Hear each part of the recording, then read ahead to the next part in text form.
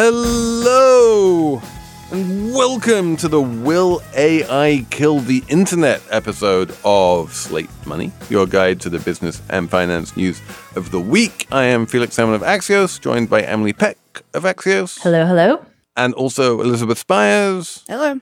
And we are on a podcast, which you are listening to on the internet. Is this doomed because of something, chatbot something? We are going to answer that question. We are going to talk about oil companies and how they managed to make so much money last year and whether that is going to last. We are going to talk about Bed Bath & Beyond and why it is not making any money last year, poor Bed Bath & Beyond, and whether that is reversible.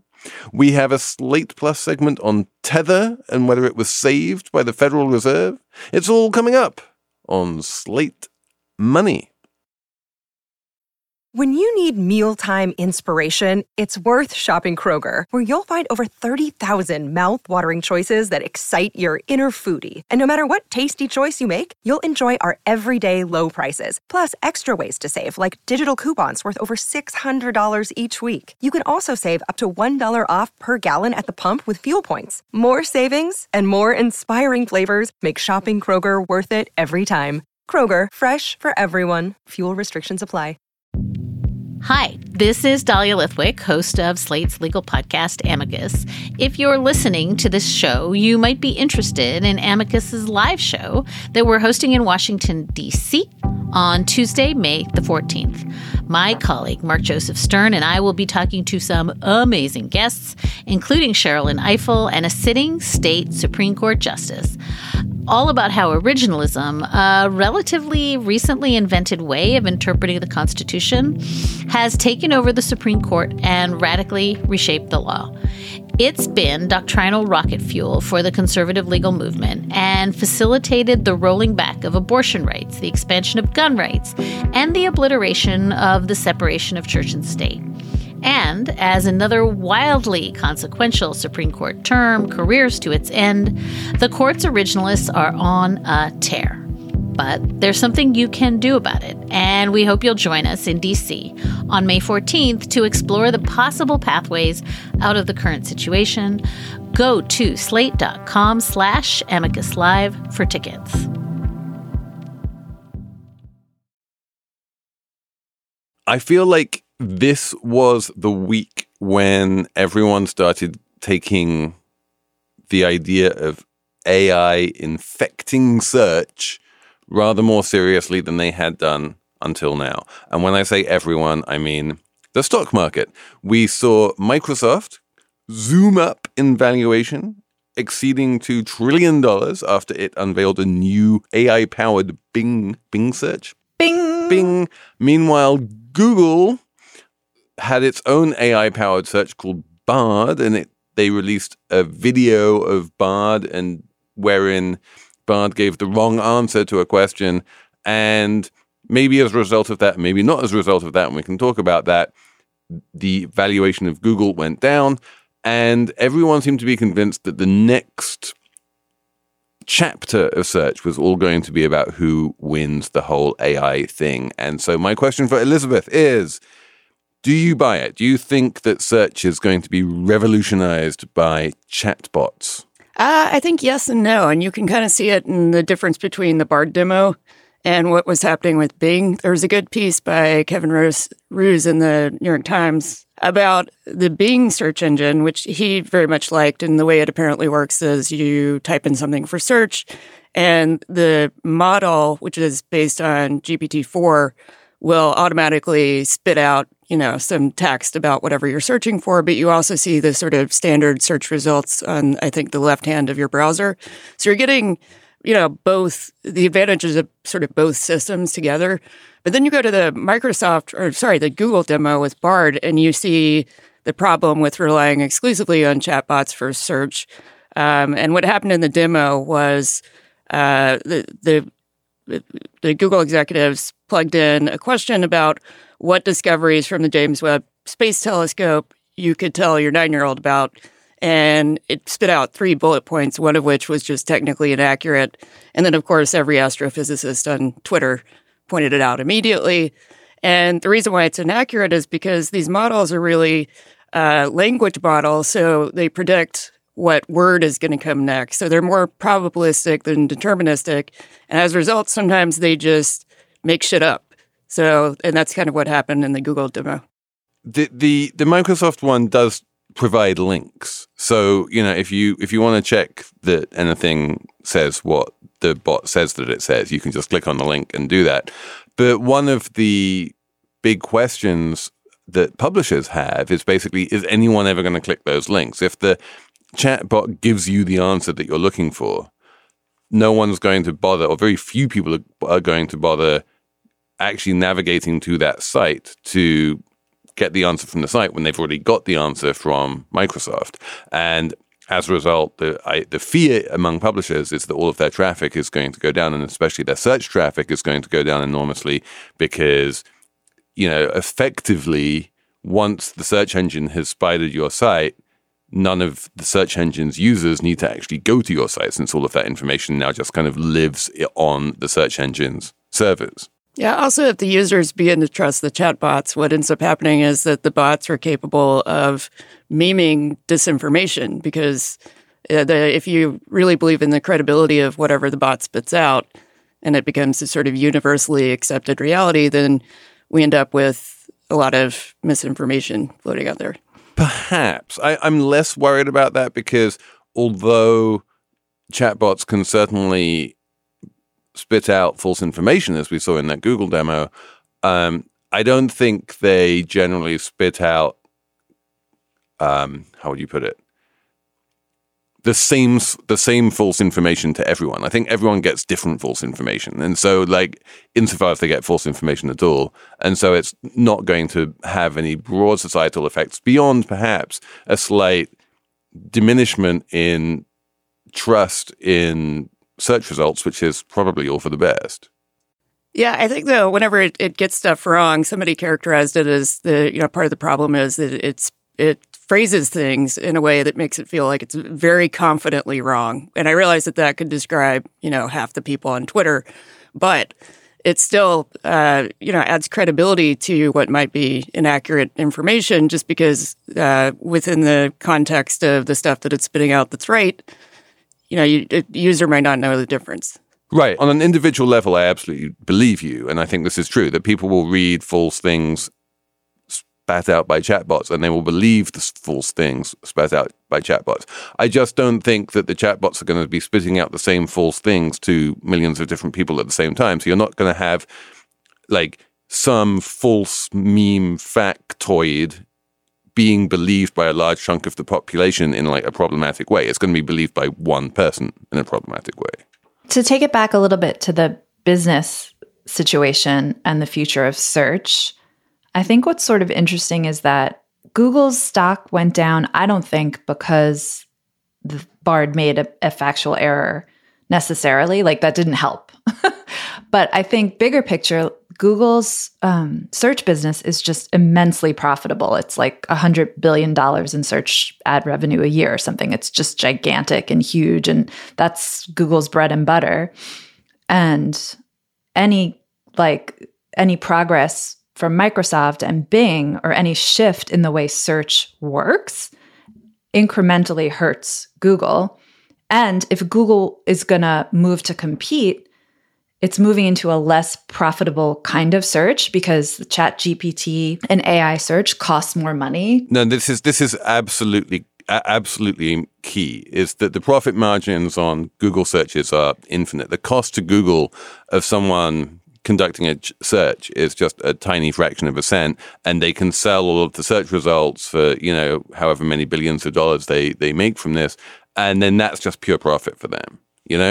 With ChatGPT, the amount of compute that you use on every single search goes up by many orders of magnitude. And that is expensive. And you need to constantly be training your AI on this enormous corpus of language and information on the web. And the cost of that is enormous. And the reason why OpenAI switched from being a nonprofit to being a for-profit was precisely that they were like, we need to spend billions of dollars on compute, and we can't do this in a nonprofit way. And Google has that kind of money and Microsoft has that kind of money. And so they're able to spend those tens of billions of dollars on training up their AIs and spitting out many, many search results. But, ChatGPT, people were saying like it was costing them like $1 per query or something. And they were spending like hundreds of thousands of dollars a day just answering queries. And scale that up to something the size of Google, and it becomes possibly, an unprofitable business for Google. So that's a real worry that if they need this to compete, then suddenly their profit engine just disappears. Right. It's an existential threat to the core of Google's whole existence. Like Google does a lot of other things, but the search is everything. That's their baby. And for Microsoft, it's like icing on the cake. If they take a little piece of Google's business away, it's like it's great for them, and it's not their core business. So it's completely different calculus on Satya Nadella's part.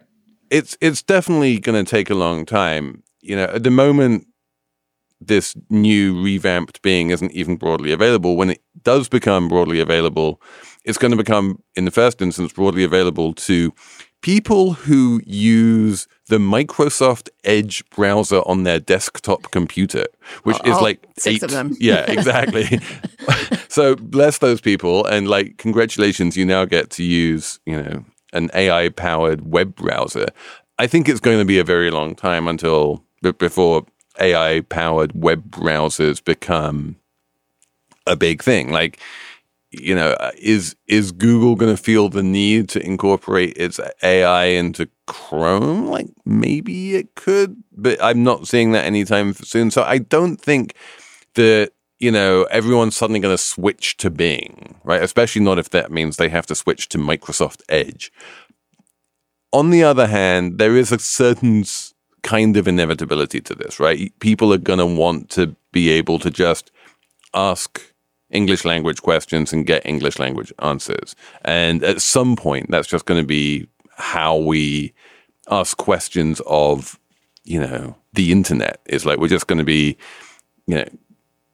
can you find that article for me? I think I read it a few years ago. It might have been in the New Yorker. That was about cake, and it was in Japan and Germany, and they'll work out what you're talking about and they'll show you the article. And it's so hard to formulate those queries in a standard search bar right now, and it'll become so much easier that people will just, gravitate to anywhere that allows them to do that. Yeah. And Google's going in that direction anyway. There was already kind of that hand-wringing we were talking about earlier, where if Google gives you the answer, then you don't need to click the links kind of issues are a little perennial. Like that's always a kind of stressor. Like, to go back to the classic, what time is the Super Bowl? Google, if you Google that now, Google will tell you, and you don't need to go to whatever SEO optimized media outlet is trying to cash in on that. And that's another like bright spot here, I think. This is why BuzzFeed should never have bought HuffPost, because they just don't get that sweet what time is the Super Bowl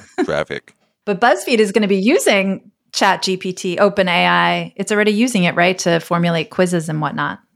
That was big news. That was big news.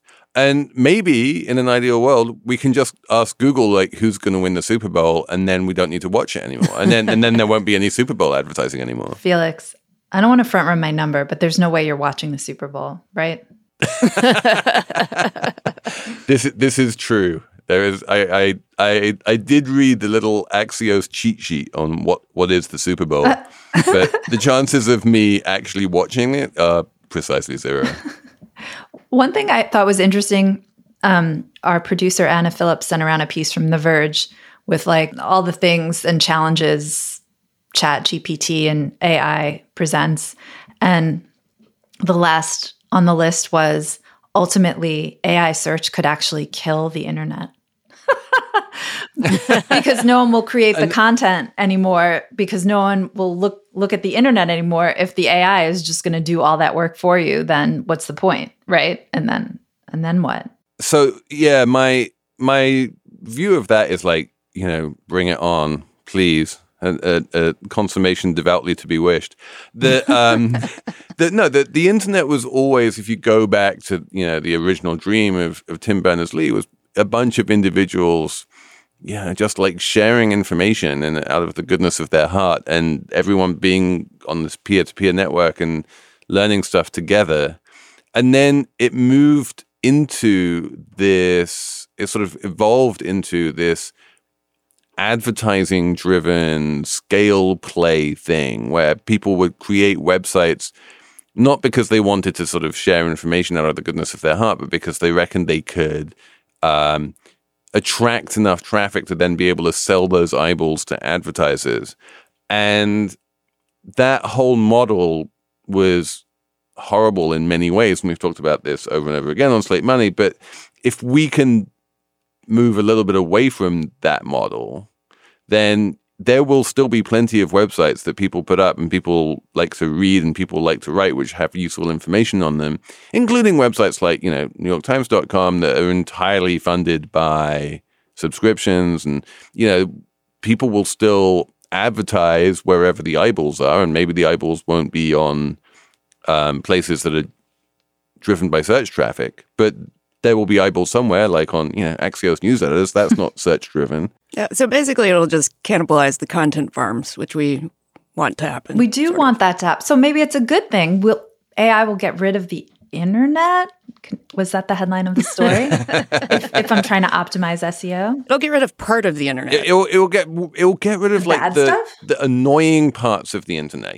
It'll get rid of the pages that are so cluttered with ads that you can barely read them. It'll get rid of the annoying recipes that go on for 8,000 words before you get to the recipe. It'll get rid of everything that is like SEO optimized, and it will go back to being actually useful again. Oh my God. If I persuaded myself that we are entering utopia, of course we're not entering utopia. It never works like that.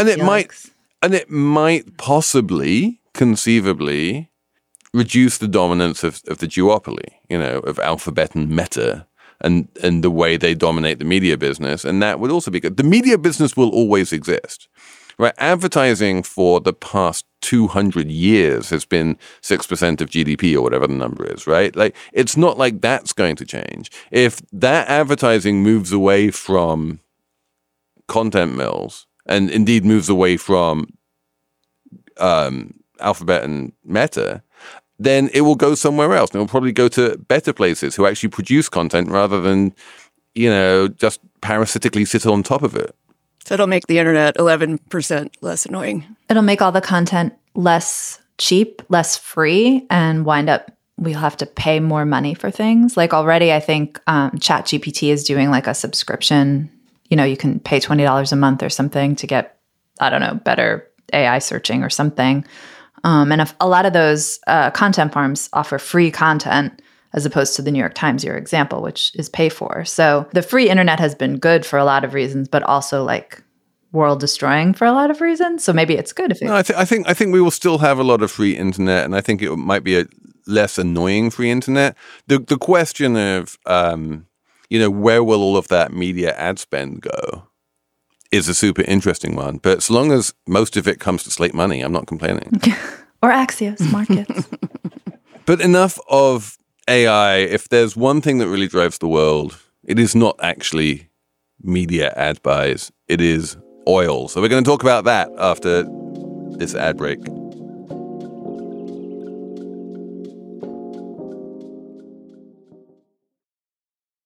Apple Card is the perfect cashback rewards credit card. You earn up to 3% daily cash on every purchase every day. That's 3% on your favorite products at Apple, 2% on all other Apple Card with Apple Pay purchases, and 1% on anything you buy with your titanium Apple Card or virtual card number. Visit apple.co/card calculator to see how much you can earn. Apple Card issued by Goldman Sachs Bank USA, Salt Lake City branch. Subject to credit approval. Terms apply. Hello, I'm Imi Harper. On the Slow Newscast from Tortoise, I tell the story of how a Hong Kong billionaire was silenced. I got bombs thrown into my house. I got people came here, ransacked my computer. And I got people threatening me. I got this and that, but I'm safe. And what it reveals about the freedoms Hong Kong no longer enjoys. Listen to Hong Kong's rebel billionaire on the Slow Newscast, wherever you get your podcasts.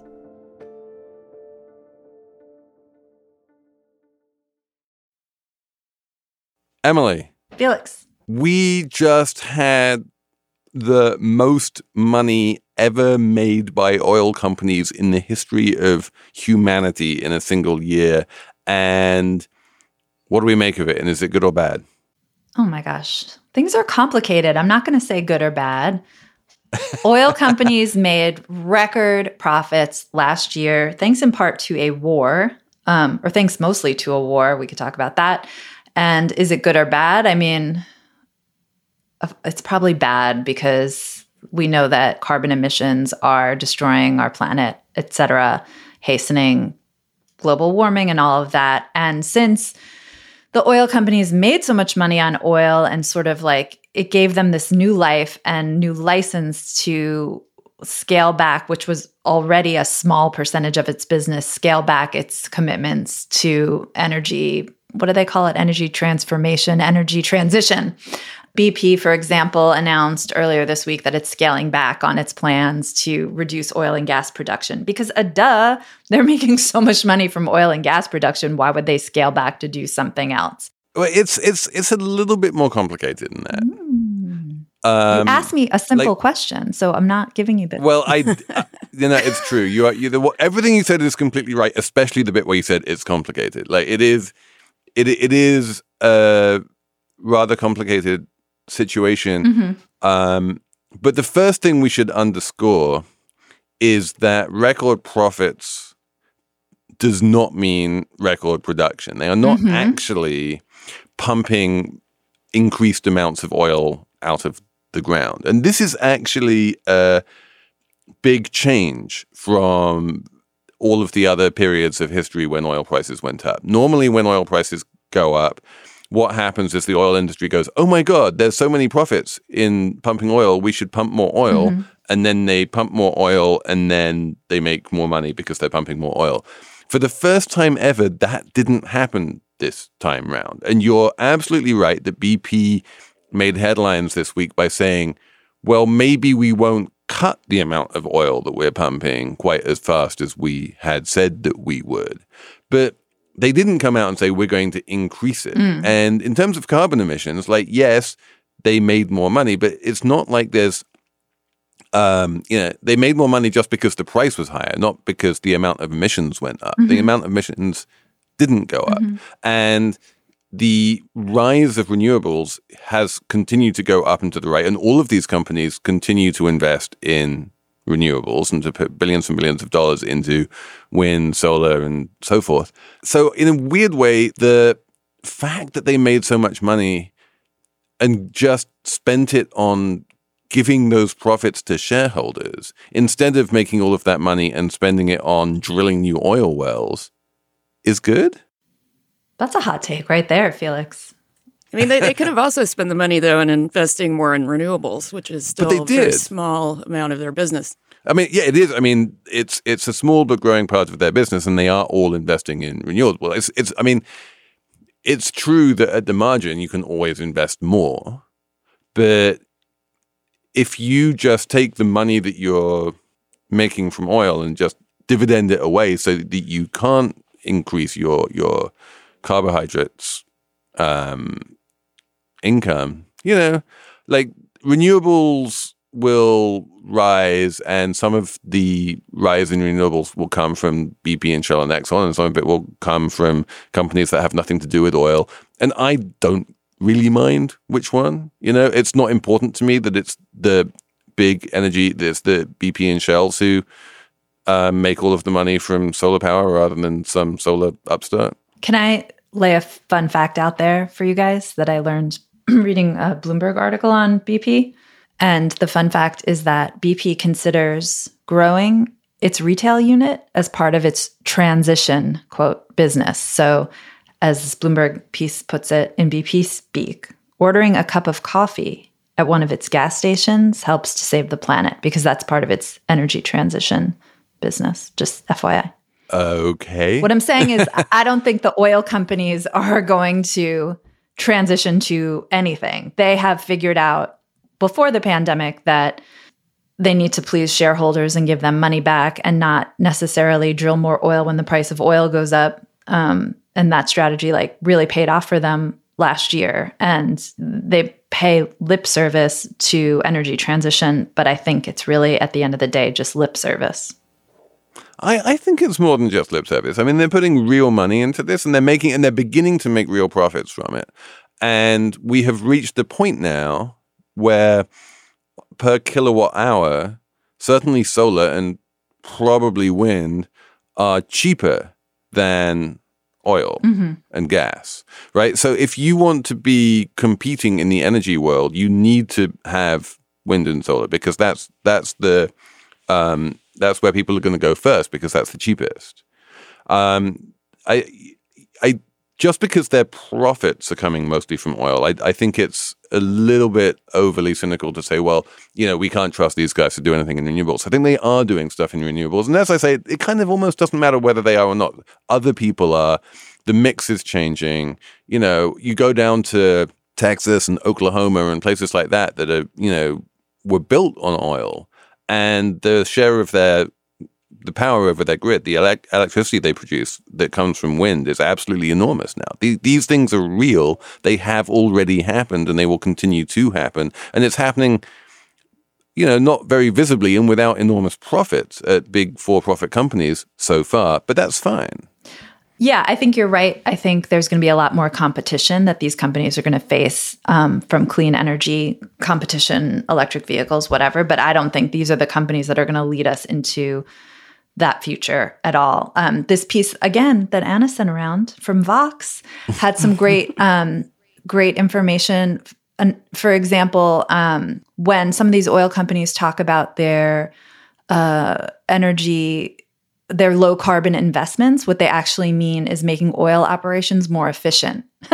So tweaking their the way they produce oil to make it less bad for the environment, which is a good thing. It just, that's good, right? Yeah, it's a good thing, but it doesn't mean that these are going to be the leaders in solar or wind energy, in the future. But why does it matter whether they're the leaders or not? I'm just pointing it out. It's just like these companies make money from oil. That's what they do. That's the end of the story. Like the whole idea that there's some kind of like transition ahead for them it's just not true, I don't think. Yeah, how much of those record profits are really just these companies coasting on price volatility?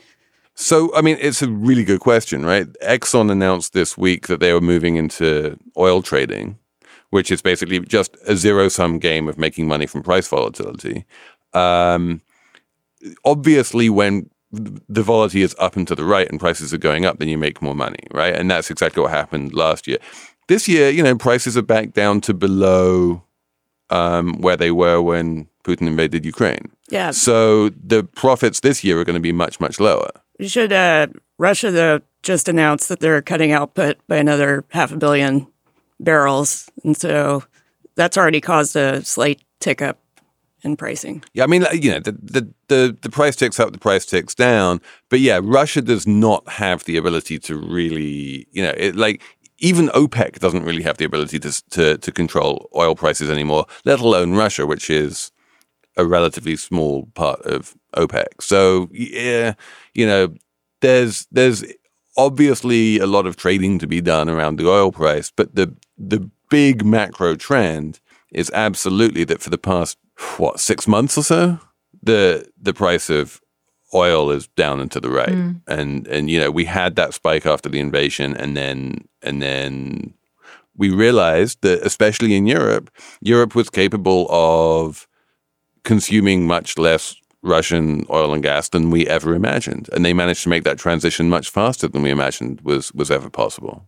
Yeah, just to go back to the retail stuff, though, it is kind of interesting how the kind of rhetorical gymnastics that companies that are fundamentally oil companies will use to sort of justify that actually they're being very environmentally friendly, and any money that you give them is fundamentally saving the world. So buy your coffee at BP and you're doing a good job.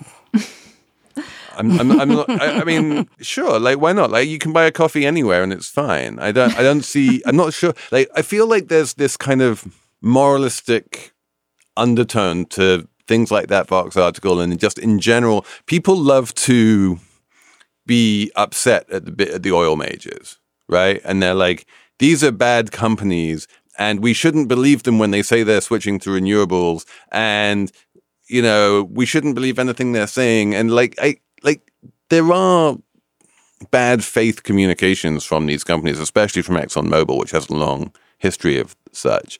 BP and Shell less so, but they do pollute. They are the companies that pump a lot of the oil out of the ground, and oil is a very dirty industry. And they make money from that, and that's like ethically icky. And if you don't want to own those stocks because you don't want that kind of ethical ickiness on you, that's fine. You can divest from those stocks.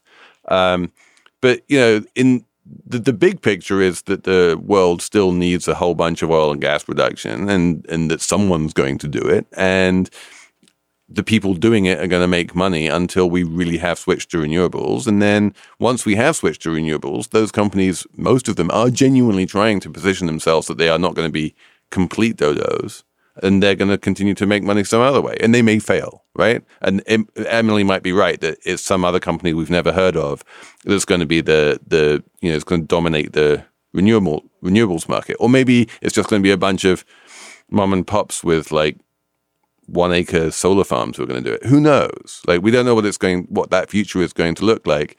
But yeah, I just personally find it unhelpful to treat these oil majors as though they're presumptively just part of the problem rather than part of the solution. Yeah, I mean, I'm not really with you, Felix, but I'll piggyback off what you're saying to say when politicians start talking about making these oil companies pay a windfall profit tax or something like that, that kind of bothers me because it's kind of oil and gas companies exist to sell oil and gas, and it's a volatile business. And in a year where they do really well, they should have the money. The politicians need them to produce the oil and gas. It makes the global economy run. Without this stuff, we're all screwed forever right now until we make the transition. So it's too complicated to say good or bad, but I think what people don't like is the greenwashing. No one likes that. Stop doing it. Cut it out. We know what you are. You produce this stuff that is dirty, and sadly, we all need it. And let's just be upfront about all that. Let's stop talking about anything but that. You know what I mean? I do think that you have a good point. There is this increasing feeling that I see on sort of left Twitter that the profits are bad, right? And specifically when it comes to oil companies and calls for windfall profit taxes and stuff, which I'm not that opposed to, but put that to one side. The idea is basically some version of, they didn't need to make all of this money. They could have just sold the oil for less money and made less profit. Yeah, what? More the optics, but that makes no sense, right? There is a global market price for oil. I don't think that's really the argument, though. I think the argument that lefty Twitter is often making is that there's something kind of obscene about record profits in an inflationary environment. I don't think they're saying profit categorically is bad. Right, but so what would they want, right, from these companies? They're saying how would they want these companies to make less profits? They have a certain cost of pulling oil out of the ground. They sell the oil at whatever the market price is. When the delta between those two is large, they make lots of money. When the delta between those two is small, they lose money. It's as simple as that. I think the argument kind of holds more water if we're talking about consumer goods where the prices have gone up, and now that inflation's ticking back down, the prices aren't coming down. But I agree with you that it doesn't necessarily apply to oil in particular. Companies exist to make a profit, and they're going to try and make a profit however they can. And if they see an opportunity to raise prices and make more profit, then that's what they're going to do. Maybe this is a different conversation, but I don't really, the criticism of look at these companies, they're so greedy. They want to make a profit. What? That's their whole business. The line is between... They are for-profit companies. Yeah, but the line is between profit and what would technically or seem like price gouging. Yeah. Which I don't think is what's happening here, but I think that's what the sort of suspicions are based on when you see that kind of critique. Right. Well, let's segue into that. Let's talk about whether companies are able to have pricing power and charge what they like and make what they like because it's something, inflation, something. After the break, we're going to talk about Bed Bath & Beyond.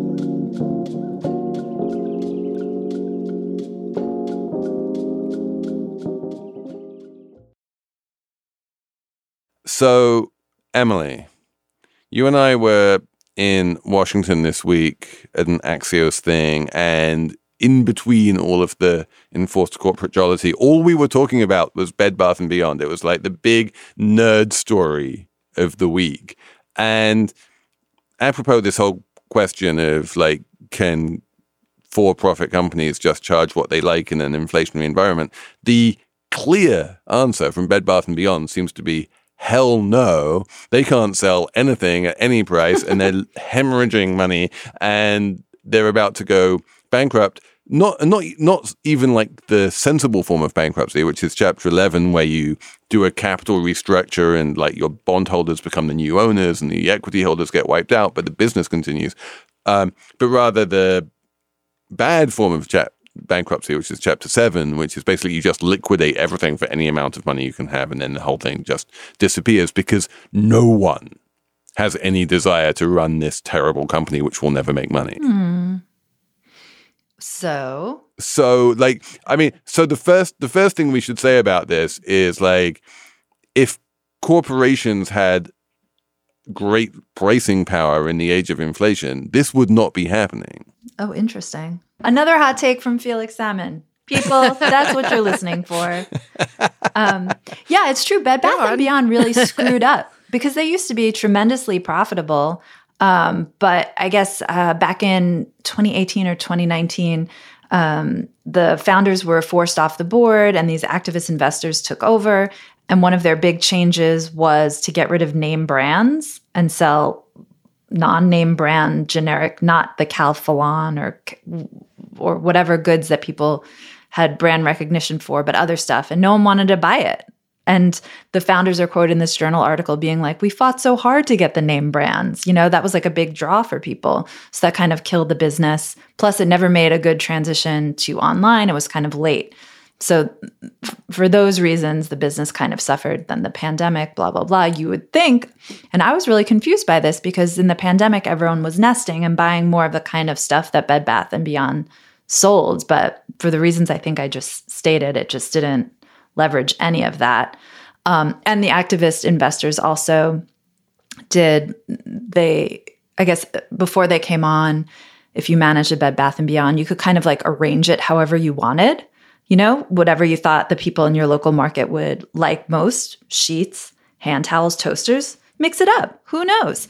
But with the activist investors, they came on and they were more like uniformity and what the store's layouts would look like and things like that, which is sort of like a death knell. It's kind of the opposite of what is happening with Barnes & Noble right now, where they went in that direction. It's kind of the same as what happened with Barnes & Noble, actually. They went in that direction of uniformity.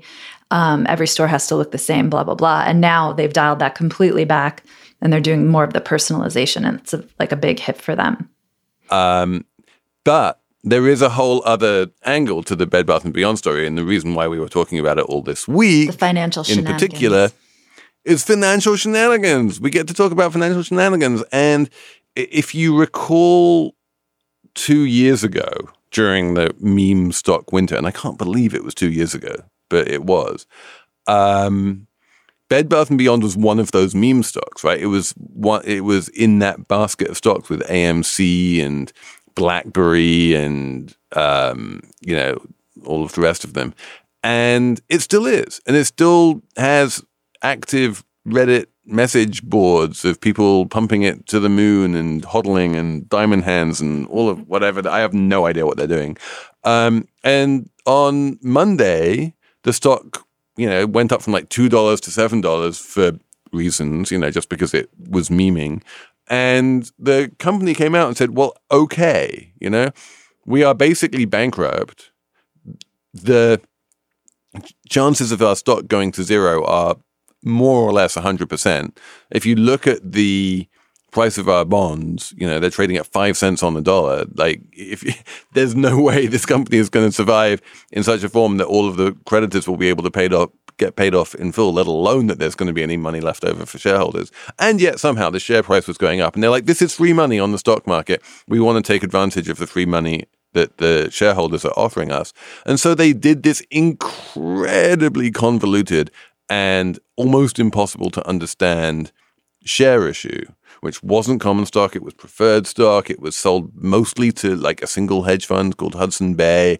They managed to raise almost as much as their entire market capitalization with like one piece of financial engineering.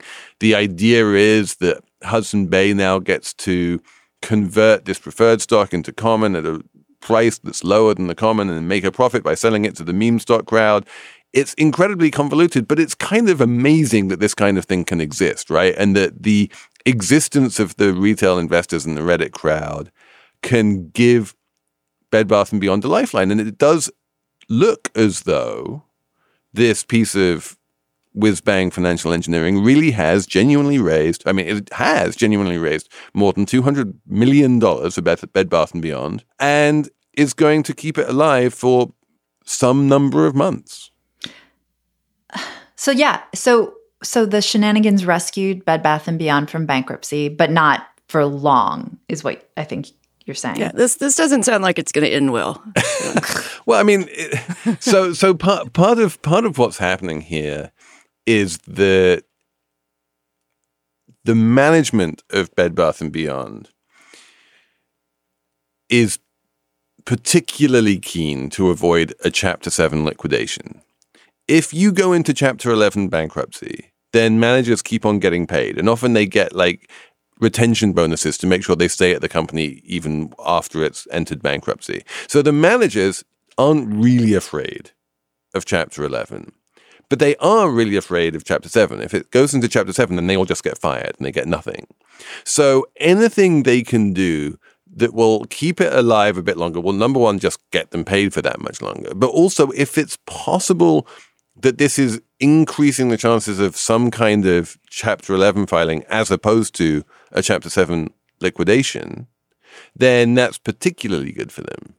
And there's even, dare I say it, a humanitarian, like a good lefty reason for this, which is that there are 50,000 people who work for Bed Bath & Beyond. And it's not just the managers, it's all of the people in all of the stores. They are closing stores, but they're also keeping a lot of stores open that would otherwise be closed in bankruptcy. And those 50,000 people now have jobs thanks to these financial shenanigans. And if the only losers are a bunch of like meme stock degenerates on Reddit, then like, great. Yeah, that's fair. Also, I think there's life to be had in Bed Bath & Beyond. I just want to add that. Like, what's your restructuring plan, Emily? Going back to what I said earlier, you do more personalization in stores. You get the name brands back. Maybe you cut the footprint of the stores so they're a little smaller, and you do something with the website, I think, make it a little bit better. I think you could. People will always need the stuff that they were selling. It's not like the market for towels, sheets, coffee pots, and pans and all that stuff went away. And it's not always so fun to buy that stuff on Amazon. It's confusing. And as there's a New York Magazine piece this week saying how terrible it is to shop on Amazon these days. So I think if some smart person started managing Bed Bath & Beyond, it could actually become a thing again. Should we give it to James Daunt, yes, who's running Barnes & Noble, and say, why don't you run Bed Bath & Beyond as well? You can sell books. Why can't you sell toasters? Yeah, why can't you sell some toasters? I mean, this is not an impossible feat. Barnes & Noble has so many random things in their bookstores now. I would be unsurprised to see toasters. Oh, really? I thought the whole James Daunt thing was much more back to basics, and we're like, we don't have random things anymore, and it was just books. Yes. I was at a Barnes & Noble like 2 weeks ago, and it was still crazy, but Oh well. Maybe they just haven't implemented it yet. No, maybe that's just like that was just like where you live, because in New York City? they can do what they like. Well, no, but actually, seriously, like that makes sense. Like New York City is experiencing this explosion of independent bookstores, right? Everyone, like every neighborhood has a new independent bookstore. Every week another one opens up. So, the hipster bookish crowd, they're going to the indies. They're not going to Barnes and Noble. So the Barnes and Noble has to chase a slightly different crowd. Yeah, I think Bed Bath & Beyond can come back. I mean, look at Williams and Sonoma. People still go there. Bed Bath & Beyond could look like that, but be cheaper, and then people would go there. Emily, you should take it over. I'll do it. You'll do it. Okay. After the break, a numbers round. Emily, do you have a number this week? Yes. My number is $16 billion. $16 billion. That is how much is expected to be betted. That's how much that the American Gaming Association says people will wager on the Super Bowl, which is on Sunday. And they're estimating that 50.4 million adults, which is, I guess, 20% of the population, are going to wager $16 billion. And that's double what they wagered last year. And part of the excitement is that the game, which we will ask Felix if he knows who's playing in it, that the game is happening in Glendale, Arizona, and it will be the first Super Bowl to take place at a venue where you can gamble on the premises. So you could sit in the stadium and bet on the game on your phone while it's happening. I have no opinion whether this is good or bad. Felix, do you know who's in the Super Bowl? It's do I know who's in the Super Bowl? I do, because I read the Axios cheat sheet. It's not Arizona because they're just the hosts, but they're not actually playing. Mm-hmm. Is one of them Kansas City? Yes. And wait, is the other one a bird? Yes. Yes. It's Kansas City against the Birds. I'll just leave it there. Philadelphia Eagles. There you go, Eagles. It's Eagles against cities or something. Yes, well done me. I mean, personally, I'm betting $1,000 on the Eagles because obviously they're Eagles, right? How can Eagles not win? So I have a segue number, which is also about American football, kind of, sort of, and my number is 24.3. Which is the percentage of its spending that the Why Not You Foundation spent on charitable activities over the most recent 2 years for which we have filings. The Why Not You Foundation is run by a chap called Russell Wilson, who I think used to or still does play American football and is very famous and gets lots of money, and in the way of such things decided that he was going to set up a charitable foundation. But the charitable foundation spends 3 times as much money paying, its executives and generally running around staying alive as it does actually giving money to charity. And the lesson of this story is, number one, don't give money to the vanity foundations of American football players. But number two, just don't set up a foundation or your own nonprofit. If you want to do good in the world, there are lots of very good nonprofits already, and just give money to them and support them and raise money for them, and don't try and do it yourself because it's a disaster. Why not you? Because it's a waste of money. So, Elizabeth, what's your number? My number is 100,000, and that's the approximate number of snow cannons that are making snow in the Alps right now. There's an FT story about... This is the European Alps? Yes, about ski resorts and the problem that everyone is having now because of climate change, where there is just simply not enough snow. And they've been deploying creative strategies in order to make sure that the slopes are still lovely and full of snow. And what I learned about was called snow farming, where they essentially just save the snow over the winter and insulate it with wood chips. Oh, my God. And they expect 80% of it to survive the summer, and then they just redistribute it. All right. I love that. Snow farming. That sounds great. It's a bit like, the old-fashioned days when they used to carve up blocks of ice in the ice in the Arctic and then ship them to Australia for the ice boxes. Yes. I also like anything that's a cannon. Snow cannon, T-shirt cannon. Snow cannons. So yeah, I feel maybe we should all be buying stock in snow cannon manufacturers. It's clearly a booming industry. Come to Slate Money for all of your financial advice. We really nail it every time. But yeah, we all live in New York. We three, or close enough. And we basically had no snow at all this year. Nope. 0 inches. Yeah, I haven't had to shovel once. It's been amazing. Which is I know that's amazing. bad. And the oil profits, I feel like we could make some point here, but I don't know what it is. But it's fine. So I think that's it for us this week, except for you lovely, lovely folk who are Slate Plus subscribers. You get the pleasure of listening to us talk about Tether. Otherwise, thanks very much for listening. Thanks for sending us the emails that we love to read on slatemoney@slate.com. And very many thanks to Anna Phillips for producing and managing to keep this show in one piece. It's not easy. Otherwise, we will be back next week with even more Slate Money.